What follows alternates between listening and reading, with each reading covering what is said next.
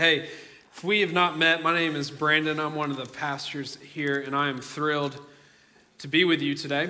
I want to invite you to grab your Bibles and go with me to 1 John chapter 5. We are not going to be finishing up 1 John today like we had planned, because God has other things in plan. But I'm excited to open God's Word. What we saw God do in the earlier service was amazing, and so we're thrilled that you're in the room with us or you're at home. And so I want to start off with this. I just need a survey. I just need to know if I'm the only one. But I have this thing about me that when I leave our house, pull out of our driveway, and then turn off our road, there's a house on the corner that if I go past it, I can't see my house anymore. So I'll back out of the driveway, I'll shut the garage, I know it's shut, but when I turn the corner, I have to turn back and make sure my garage door is shut. Y'all are laughing because I think some of y'all are with me. There's been multiple times that I have forgotten to look back and been like, I don't know if I shut the door. And turn back around or loop around the neighborhood to make sure, and it's always shut. But there's one time that I did not shut it, and I was in a lot of trouble by my wife. But I do this in the morning when I turn the alarm off in our house and I go to take our dog out. It gives me a minor heart attack when that alarm goes off when I forgot to turn it off. But all the time I'll be like, go to open the door and be like, Kona, I don't know, hold on. And run back to our front door and check. And I'm like, okay, it's shut. But it's just constant. I know that I did something, but I need to make sure I know I did it. Anyone? Cool. Oh, good. A few of y'all. Just making sure you're kind of looking at me like something's wrong with him. Can't trust him. But today what I want to do is I want to talk to you about how you can know what I believe to be the most important thing you can know. And I want to talk to you about how you can know that you have eternal life. I want you to know that you can know that you are saved. It's the most important conversation we can have. And so let's read 1 John 5, and then we'll kind of unpack it. But starting in verse 13, it says, I write these things to you who believe in the name of the Son of God, that you may know that you have eternal life.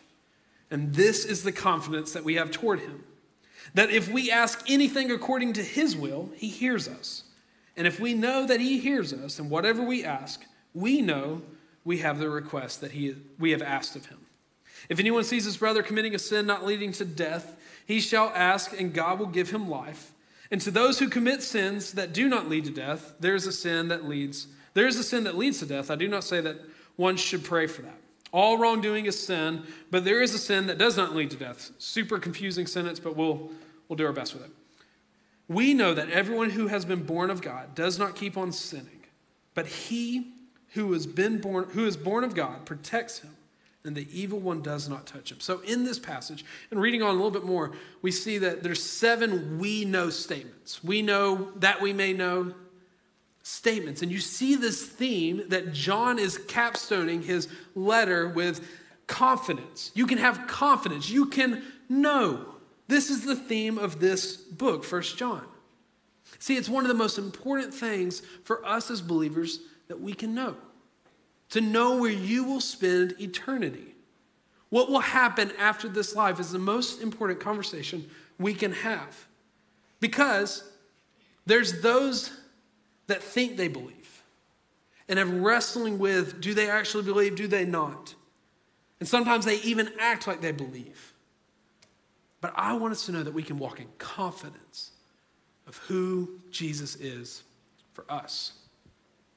Because there's some scripture that is terrifying. And in Matthew 7, I think it's 3 of the most terrifying verses. It says this, 21. Not everyone who says to me, Lord, Lord, will enter the kingdom of heaven, but the one who does the will of my Father who is in heaven. On that day, many will say to me, Lord, Lord, did we not prophesy in your name and cast out demons in your name and do mighty works in your name? And then I will declare to them, I never knew you. Depart from me, you workers of lawlessness.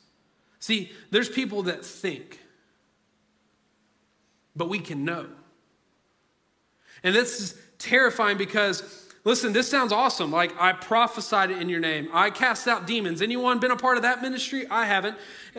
Doing mighty works, miracles. I'm not seeing like water turn to wine. My handkerchief hasn't healed anyone today. I don't know about you. I don't carry one. Maybe that's the problem. But I'm not a part of that ministry. Because it's not what we do that qualifies our faith. It's who we've placed our faith in that qualifies it. And the result of that is, are you doing the will of the Father? Am I casting out demons so I might get glory, or am I doing it because I want the kingdom of God to come? But a lot of us, if we're not careful, have placed our hope in who we are and what we can do. And are walking through the life thinking that it's sufficient. That it's okay, I can do enough, I can love enough, I can serve enough, I'll give enough. And John wants us to know that we can know. See, John wrote the Gospel of John, and the whole point of the Gospel of John was that we would believe in Jesus. That's what he tells us in John chapter 20 and verse 31. I'm writing this that you will believe that Jesus is the Son of God, that he is the Messiah. He is the one you've been hoping for. And then we know at the end of this that he's writing 1 John that we will know that we know. Right? It's that you would have confidence that you've placed your faith in Jesus, that you don't have to walk through going, I hope I did. I hope I've been good enough. I hope I've done enough. So what does it look like to have assurance? So 2 questions I want to ask or answer today in 1 John 5. The first one, does God want us to know we are saved? And 2, how does God want us to know we are saved? And by the second question, you know, the first question is, yes, he does want us to know. Absolutely, he wants us to know. Verse 13, it says, I write these things to you who believe in the name of the Son of God, Jesus, that you may know you have eternal life. I want you to know, those that believe. This idea that believe in, that we see here in the Greek, literally means to rest in the account of. So John's saying, I want you to rest in the account of who Jesus is. The name of Jesus, the power of Jesus, the life of Jesus, his life, death, burial, resurrection, and ascension. I want you to rest in that.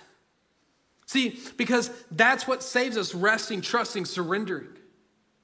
Because if it's based on, well, I felt bad, so I prayed this prayer, I said it exactly how the pastor told me to say it, I walked the aisle, I got wet, I did all these things, like surely God loves me for that, but I haven't actually placed my trust and hope in Jesus, then I didn't actually surrender. If you think your salvation is based on what you've said or done, you've missed it. But if it's based on what Jesus has done, trusting him, surrendering to him, what he did for you on the cross. That idea too, that you may know, like listen to that language. This is comforting. John's comforting this church that he's writing to, that you may know, that you can know you have security. You can know you have life. That you may know literally translate that you may see that you possess this. He's using possessive language that you have. It's yours. Eternal life, security for forever. Do me a favor real quick. Just think about forever. Eternity.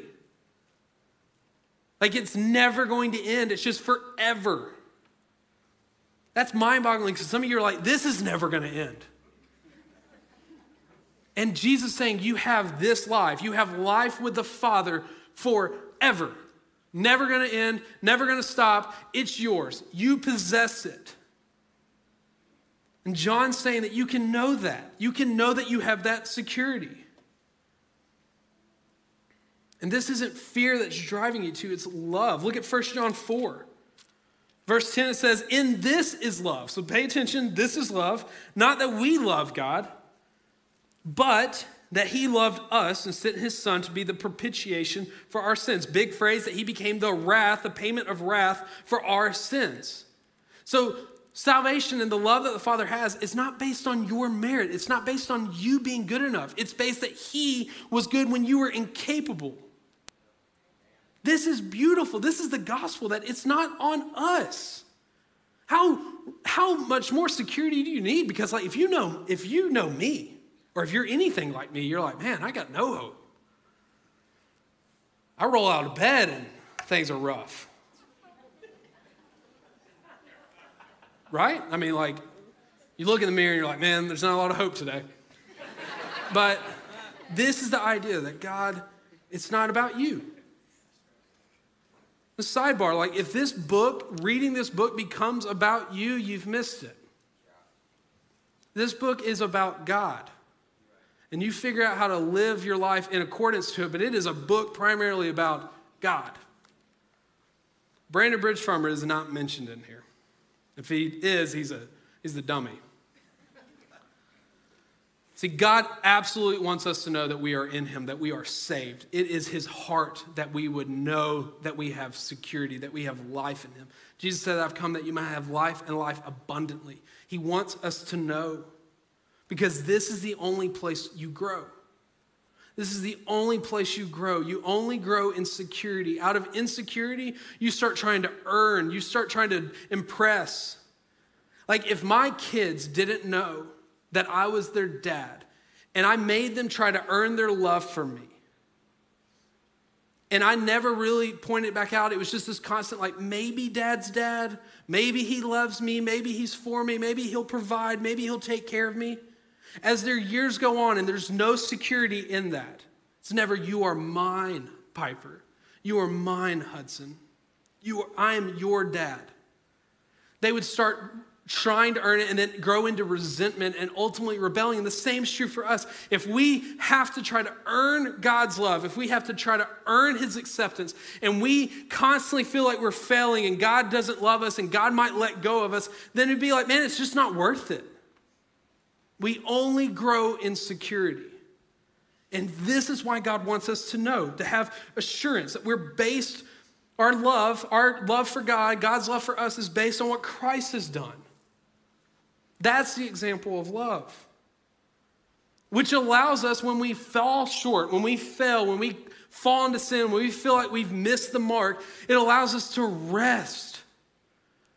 Because a father doesn't exile their kid for messing up, but he welcomes them in and teaches them. This is assurance, this is security. And he's promised he would never leave us, which captivates our heart. It captivates every part of us and creates deep affections for him. If God's for us and will never leave us and will never cast us out, doesn't that like create this warm feeling in you? That no matter how bad you've done or what you've done or who you are, God loves you? Man, deep affections for him. Look in John 14. 15 through 18, it says, if you love me, Jesus saying, if you love me, you will keep my commandments. And I will ask the Father, and he will give you another helper, the Holy Spirit, to be with you forever. Even the Spirit of truth, whom the world cannot receive. Listen to this. Spirit of truth, the world cannot receive because it neither sees him nor knows him. Those that have not trusted in Jesus do not have the Spirit because they have never seen or heard him. You know him. For he dwells with you, and you will be in him, or he will be in you. And then beautiful, I will not leave you as orphans. I will come to you. This is the promise from Jesus. That I love you, and I'm not going to leave you as an orphan. I will give you a name. You will not be fatherless. You will have a father. You will not be without a family. You will have a family. And I'll keep you forever. I'll never let you go. This is the truth, that God desperately wants you to know that you are in him. So how does God want us to know? If Jesus wants us to know, the Father wants us to know that we are secured in him, how does he want us to know?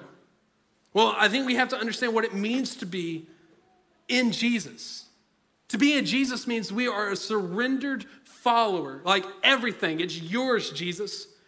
We have surrendered and placed our hope and our trust and our faith in that what he did on the cross was sufficient for our sin, was enough, paid it in full. You don't owe anything. You don't have to do anything else other than surrender.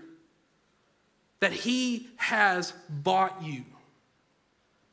And see, if we claim any other reason, if you claim any other reason well, I said the prayer. Now I give, I serve, I do. If it's based on your merit, if you come before the Father going, well, I did this, and it's not your pleading Jesus, you've missed it because that falls short, right? If it's all placed on you, it will fall short because we're not capable of being good enough. Even in our best days, right? Because I'm sure if you're like me, you haven't been perfect today. Did you wake up and you're like, man, it looks horrible outside. And then all of a sudden it puts you in a bad mood. You're like, kids are losing their mind. Your spouse has said something dumb, didn't compliment your outfit or something. I don't know, stuff I get in trouble for. And or maybe you woke up late. Anyone wake up late today? I woke up, not late, I woke up on time. I was very proud of myself today. But I was like, there's no way it's time to be getting up. And I'm telling you, when I wake up late, it's not a holy word that comes out of my mouth. Well. But listen, I recycle jokes. It landed a lot better in the first, but it's okay. I'll learn one day, Jared, I'll learn. I was like, I got to work it in. I apologize. Get behind me, Satan. We're moving forward. Listen, how he wants you to know is you've placed all your hope on Jesus. This is how you know that all your hope, all your security, everything that you know is placed on Jesus. You've rested in the account of what Jesus did was sufficient for you. And you don't need to do anything else. And if you could, there's not enough you could do to save you. I mean, Brandon read from Leviticus. If you read the Levitical law, you fall short of holiness. Amen. Always. There's not enough you can do to impress God, but Jesus was enough for you. So I want to give you an illustration for my visual learners. I want you to think of this chair as your salvation, resting in your salvation. And see, a lot of us, we want to come to God and be like, well, it seems sturdy. Seems like solid metal. Maybe it could hold those 19 extra pounds I've gained during COVID-19. I think it would hold me. And we want to talk a lot about thinking, maybe, if I could just examine it, if I could just confidently know that it would hold me, I would sit. And so we were like, man, I trust that it would hold me. Chair, I trust you, but I'm going to hang out right here. I trust it. Seems like a great idea, great concept. I trust it, but I'm going to chill right here. I've not surrendered to the trust that this chair will hold me. Just talked about it. A lot of us, too, are like, well, I think it would hold me, but I just want to be confident. So I'll just kind of chill on it for a second. Seems sturdy, but who knows? I mean, 2020 has been a rough year. A lot of ice cream. Had a double doozy last night. True story. Broke my fast. So we do these things. Some of us want to earn our salvation, and we're like, man, watch how awesome I am, God. Look how I can get in this chair. And you're trying to impress God. But the reality of sitting in a chair and the reality of your salvation is either you're resting fully on your weight or you're resting fully on Jesus. And see, you can't love Jesus and be surrendered to Jesus and be like, I trust it, kinda. But I'm going to trust me too. And I'm not saying you won't have seasons of that. Trust me, I get having seasons of that. But at some point, we have to go, I believe that this has me. And if it doesn't have me, I'm going to fall. But I've surrendered to the fact that will hold me. And so I don't have to play the game of trying to impress God with how awesome I can get into the seat. Because if I actually tried, it would be horrible. YouTube phenomenon, I would eat it. Tear an ACL or something. But we also can't be like, I trust it, but I'm just going to sit here. Y'all good? Because at the end of the day, my weight would overtake me and I'd fall. Just like if you try to do this life with Jesus on your own, your sin will overtake you. And you'll get frustrated because if God actually loved me, why would he not fully get me? Why would he not fully hold me? But the reality is you've never surrendered. He wants you to know that you can be saved, and you know it by you've placed all your hope. What your claim to salvation is Jesus. Why do you deserve to get to heaven? Jesus. It's not me, it's Jesus. You also know this because he's given you a new nature. He's given you a new nature. God gives us a new heart. He gives us new desires. He gives us new affections. When I gave my life to the Lord at 18, almost 19, had been living the life of I go to church, but I'm going to party on the weekend. I'm going to party Saturday night and show up Sunday morning, not really know what's going on, and doing these things. And when God saved me, everything changed. I'm not saying I was perfect immediately. I'm still not perfect. I told you my first thought when I wake up late. But I'm telling you, over time, what I once desired, I didn't desire anymore. I became, like, I got this pocket Bible and just shoved it in my back pocket at work. And, like, if I wasn't selling you a pizza at Target, shout out, well, it's not there anymore. I was reading my Bible in the back. I wanted to share Jesus. I couldn't get enough of it. Because I had realized who I was wicked, totally depraved. I was without hope. And when God revealed how good he was, I knew a lot about God growing up.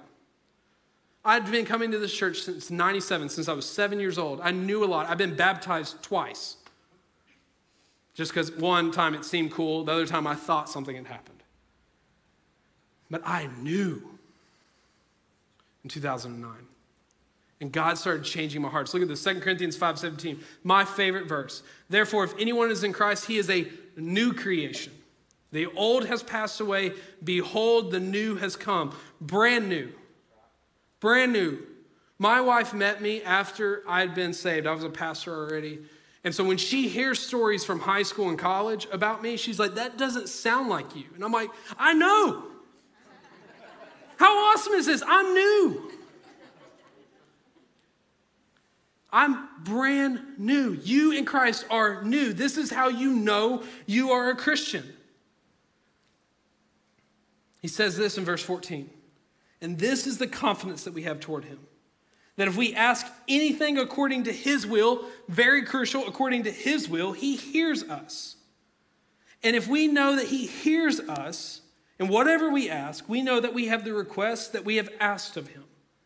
Look, another example of how you know when you're a new creation, your prayers start shifting. From God, it would be really awesome to get a raise.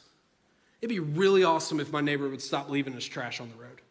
It'd be really awesome if my coworker would take a shower, right? We start praying things different. I'm not saying those are bad prayers, like please take a shower, but I'm saying our desires shift. We start praying, God, I want your will to be done.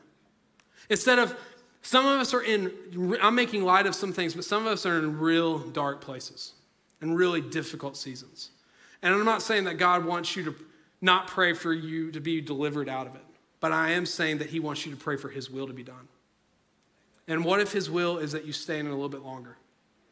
Well, God said his plans are to prosper, not to harm. But what if in the harm, he's blessing you? Jeremiah is an awesome book, but it's not going really well for Jeremiah when he says that. We have to know that when we pray, we're praying, God, I want your, Matthew 6, how Jesus taught his followers to pray. Hallowed be your name, make your name holy, your kingdom come, your will be done. Jesus prays in the garden, not my will, but your will, Father. This is the heart of someone that's been transformed. And I'm not saying, like, pray, like you can have selfish prayers, but at the end of the day, it has to be, God, your kingdom come. If it means everything falls apart, if my life gets more difficult, Jesus be made famous in me. Because we know when we pray that way, John tells us that we have our request, that God hears us. Think about that. The Father in heaven hears us when we're walking in his will. 16 says, If anyone sees his brother committing a sin not leading to death, he shall ask, and God will give him life. To those who commit sins that do not lead to death, there is a sin that leads to death. I do not say that one should pray for that. All wrongdoing is sin. But there's a sin that does not lead to death, which can be very confusing in the front. But what John is saying, listen, there's sin that has not been confessed and repented of that is going to lead to death. How we repent and confess Jesus has paid the price. We surrender. That sin will not lead to death. But the one that has not, if you have never repented, never surrendered to Jesus, that sin leads to death. And he just caps it with all sin is wrongdoing. So how do you know? How do you know that you are in Jesus? You have new desires, new heart, new affections. In verse 18, we know that everyone who has been born of God does not keep on sinning. But he who was born of God protects him, and the evil one does not touch him. Our desires change, and we no longer desire to sin. We grow to hate our sin. We see it as Christ saw it. We see it and see what it did to Jesus. See, we treat our sin as this petty thing. We treat it as something we can control. But it killed Jesus. And we must learn to hate it because this is the desire of God. Because our sin has separated us and God has made a way. He's been the propitiation for your sin, the payment of wrath, that you might be in union with him. See, because our nature has changed, our lives look different. Not because we mustered up the strength to be different, not because we try, it's not behavior modification. It's that God changes us. It's a miracle that he's taken our depraved, wretched hearts and made us new. A heart of stone and given us a heart of flesh. He's changed us. Not because we changed us, because God changed us. Look at these passages. 1 John 2, 3 through 6. It says, by this we know that we've come to know him, if we keep his commandments. Whoever says, I know him, but does not keep his commandments is a liar, and the truth is not in him. But whoever keeps his word, in him truly the love of God is perfected. By this we know we are in him. Whoever says he abides in him ought to walk in the same way in which he walked. John tells us that if we love God, we do what he's told us to do. Not because he's this mean God in heaven punishing us, but because he has more for us. And he's telling us that our lives should reflect Jesus. And that's not meaning you're perfect. Hear me, you're not going to be perfect. But you're striving towards holiness because that's what God's called you to. Your life changes. You start reflecting to a dying world who Jesus is so that his name will be made famous through you. 1 John 3:14. We know that we've passed out of death into life because we love the brothers. Whoever does not love abides in death. Let that sit on you. That hurts me because who's been cut off in traffic and you're like, I'll ram you off the road, you better move. We talked about it, your neighbor leaves your trash out and you're up at midnight picking up trash out of your yard. I'm telling you, the worst version of Brandon Bridge Farmer is in traffic. My wife will attest to it. I just don't get it. But the reality is we're called to love one another. We're called to love someone that voted differently than you, that thinks differently than you.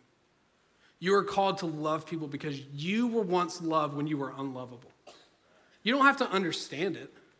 You don't have to agree with them. Love doesn't mean you agree. It just means you love them. You see past it. I don't agree with you on everything, but we must agree on this. 1 John 4, 12 and 13. No one has ever seen God. If we love one another, God abides in us and his love is perfected in us. By this we know that we abide in him and he in us, because he has given us his spirit.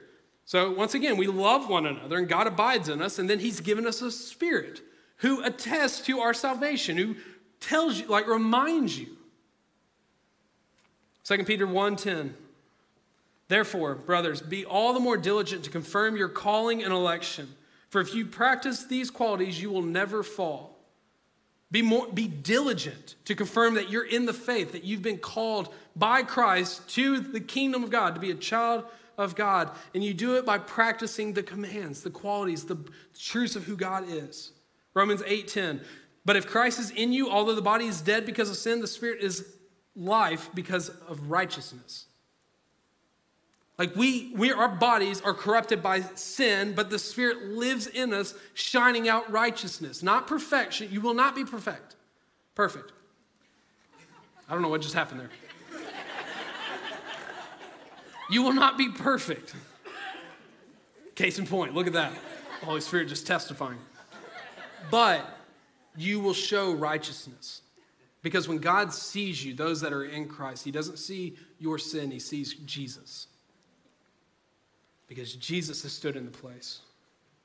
See, and I know some of us are wrestling with this, and I know a sermon like this is difficult. I've wrestled with it all week. I've felt the spiritual warfare. Because I don't want you to walk away going, I thought I believed, and then you feel this unbearable weight. I want you to know that you can wrestle with this. God wants you to wrestle with it. Paul tells us in 2 Corinthians 10:5, examine yourselves to see whether you are in the faith. Test yourselves. Or do you not realize this about yourselves, that Jesus Christ is in you, unless indeed you fail to meet the test. Paul's saying, listen, work it out. Figure it out. Make sure this is true. This is the most important conversation or question you can answer. Are you saved? Doesn't mean you're going to be perfect. But have you surrendered? Are you still just kind of like, I'm leaning on it. I'm thinking about it. I trust it, but I will not give it. I'm not going to give into it. Or have you gone, Jesus, I don't understand what it's going to look like, but I place my full weight on you. I place it all on you, and you can handle it. You're God, you can handle it. Have you surrendered to him? Because I love this quote from J.D. Greear. A sign of someone who is truly saved is they always come back. A sign of someone who is truly saved is they always come back. It doesn't matter if you get baptized. It doesn't matter if you serve and give. If 10 years from now you walk away, you were never saved. He's God. He doesn't lose us. If he can lose us, he's not God. He holds us. He calls us. He's given us a name. See, proof of saving faith is it perseveres over time. If one day I denounce Jesus, it's because I never believed Jesus. Proverbs 24:16 says this, for the righteous falls 7 times and rises again, but the wicked stumble in times of calamity. It doesn't matter what you're going to fall. You're going to struggle. You're going to stumble. This is a journey we're on. And it's rough at times. You're going to look like you can't walk at times. You're going to fall. But are you going to get back up? He hasn't promised to keep you from harm. He's promised that he'll be there. And this is how you can know that you're in him, is that he's with you. And when the seasons fall apart and everything's falling around and everything's burning around you, and times where you're like, man, where are you, God?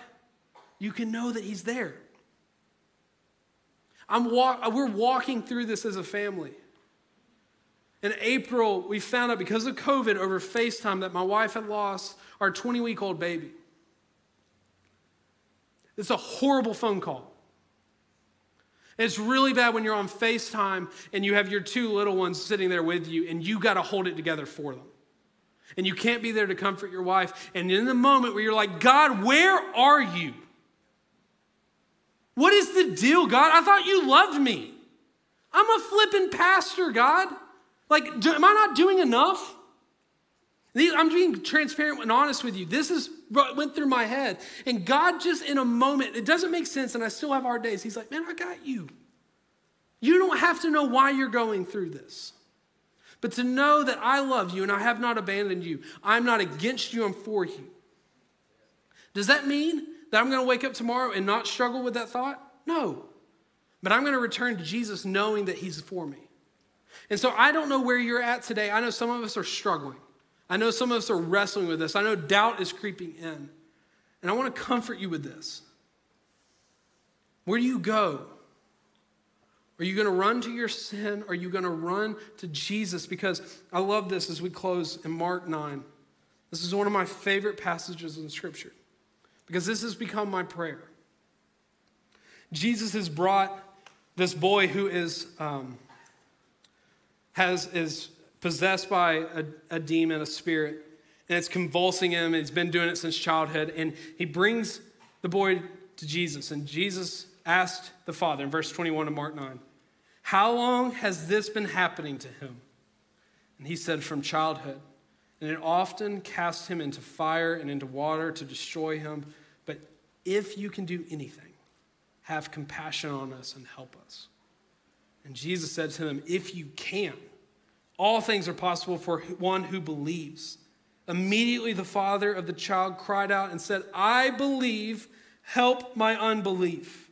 And when Jesus saw a crowd come running together, he rebuked the unclean spirit and saying to it, you mute and deaf spirit, I command you, come out of him and never enter him again. And after crying out and convulsing him terribly, it came out, and the boy was like a corpse, so that most of them said, he is dead. But Jesus took him by the hand and lifted him up, and he arose. But what I want you to see is the Father's response. God, I believe, but help my unbelief. Some of us are in here today, we're wrestling, we're like, I kind of trust, but I don't want to fully give it to you. Like, God, do you see what's going on? Do you see the chaos at work? Do you see the chaos in my family? Do you see whatever it is that you're going through? I don't know if I can trust that you are for me in this. I don't know if I can trust that you have my eternity. Do you know who I am? Do you know what I did? Do you know who I was? You don't know what I did last night, and God knows. He tells us in Romans that even while we were sinners, Christ died. That before you sinned, all your sins were future sins to Jesus. And Jesus is saying, listen, you can surrender it. And your prayer is just going to have to be, God, I believe, help my unbelief, because it feels like I need to sit off. I need to get off. It just seems like it would be more secure if I could rest on my security, my ability, my merit. God's like, no, I got you. Rest here. Rest in the account that what Jesus did through his life, his death, his burial, and his resurrection and ascension was sufficient for you. It was enough. It paid it in full. It's nothing else you have to do other than surrender. So I know there's two people in the room today. There's some of us that are wrestling with it. God, do you love me? Are you for me? And my hope is that you would know that one day you have trusted in him. There's those that have trusted in him, but you're wrestling with today. Would God, the Holy Spirit, just grant it to you and give you the belief to know that you're secure? But maybe there's some in the room that have never.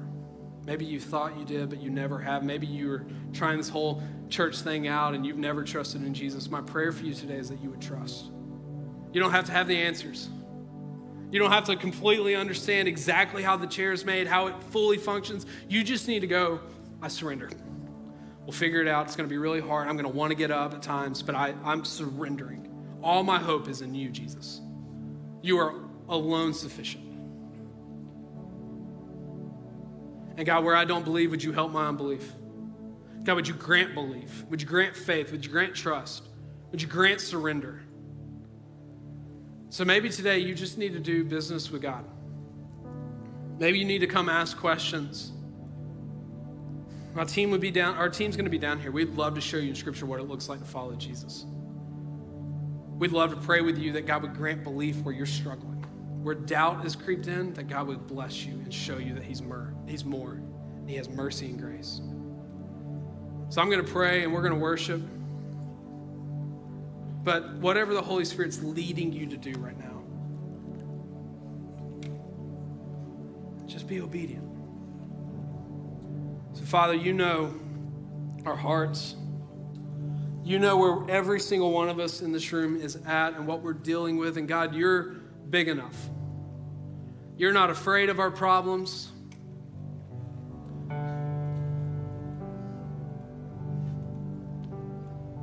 You're sufficient. So God, I pray for those that have never trusted you. We know you can save. We know you want to save. Would you blow up in our hearts this morning? God, where we're struggling, where those in the room that are struggling and doubting, would you grant them trust? Would you grant them faith? Would you give them belief? No matter the circumstances, that we can rest, just as Job did, as everything's ripped from him, that you alone are God. We can trust that.